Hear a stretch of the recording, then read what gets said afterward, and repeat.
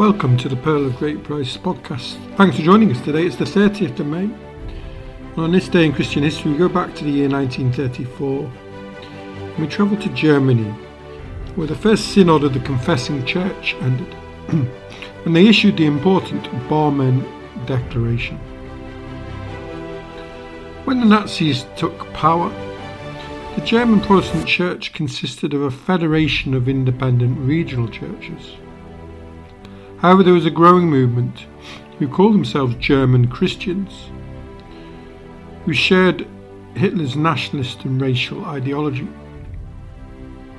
With their influence, a new constitution for a national church was agreed upon, which would enhance the coordination of church and state as part of the overall Nazi process of Gleichschaltung, coordination, which in reality was a forced co-option. Hitler's advisor on religious affairs, Ludwig Müller, was proposed as the new church's bishop, an unpopular candidate. Müller had poor political skills and little support as the new church's bishop. No real qualifications for the job, other than his commitment to Nazism and the desire for power. When the Federation Council met to approve the new constitution, it elected someone else by a wide margin, largely on the advice of the leadership of 28 church bodies. This infuriated Hitler, and he placed Müller into office without consent from the church leadership. The formidable propaganda apparatus of the Nazi state was deployed to help the German Christians win synodal elections in order to dominate the upcoming National Synod and finally rubber stamp Müller into office.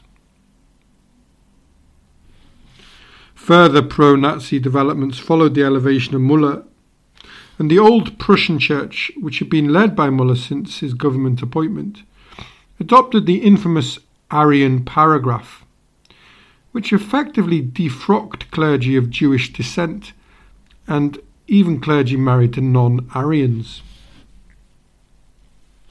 As this Nazification of the Protestant Church accelerated, the opposition met in the church synod in Barmen. The rebellious pastors denounced Müller and his leadership, and they declared that they constituted the true Evangelical Church of Germany. The Barmen Declaration, primarily authored by Karl Barth, see the podcast of May the 10th, reaffirmed that the German Church was not an organ of state, and that the concept of state control over the Church was doctrinally false. The Declaration stipulated that any state, even a totalitarian one, encountered a limit when confronted with God's commandments.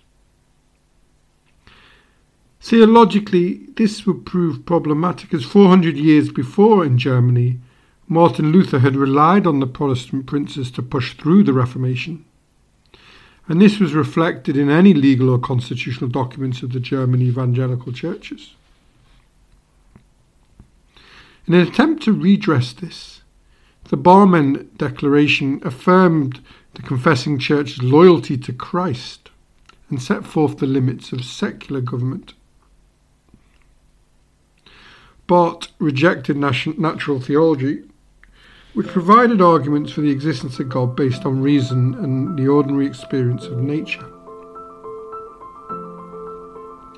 In the wake of the Enlightenment, Barth had become progressively disillusioned with the influence of liberal and natural theology on the Church, believing it to be an overreaction to cultural shift, particularly around scientific authority.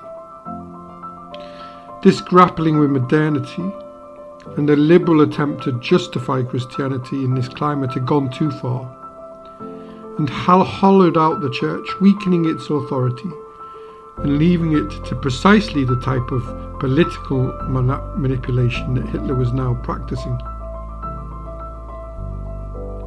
Barth argued, by starting from such experience, rather than from the gracious revelation through Jesus Christ, we produce a concept of God that is the projection of the highest we know, a construct of human thinking, divorced from salvation history.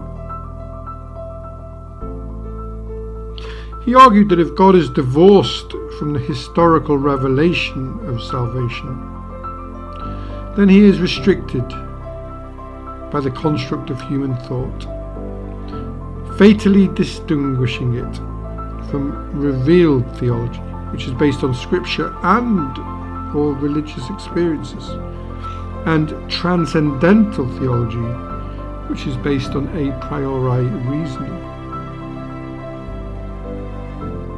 Many Lutherans opposed Barth's theology because they felt it challenged some of the most sacred tenets of Lutheranism: the gospel law dialectic, the orders of creation or divine orders, natural revelation, and Martin Luther's doctrine of the two kingdoms. There were significant internal conflicts between the radical and the conservative wings of the confessing church. The Niemoller ring believed that it was necessary to publicly protest state laws and decrees that interfered with the church's control over its administrative, financial, legal and pastoral offices. However, the conservative wing had a strong desire to be tied to the government and was rooted in their Lutheran theology.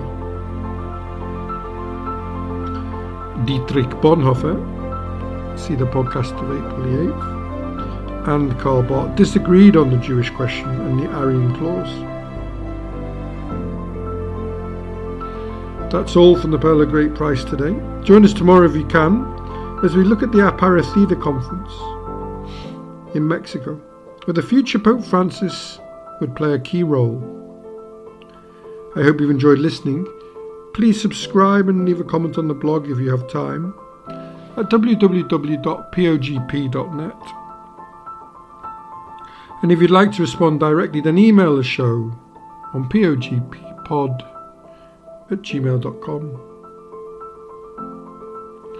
Have a lovely day wherever you are, and thanks for listening.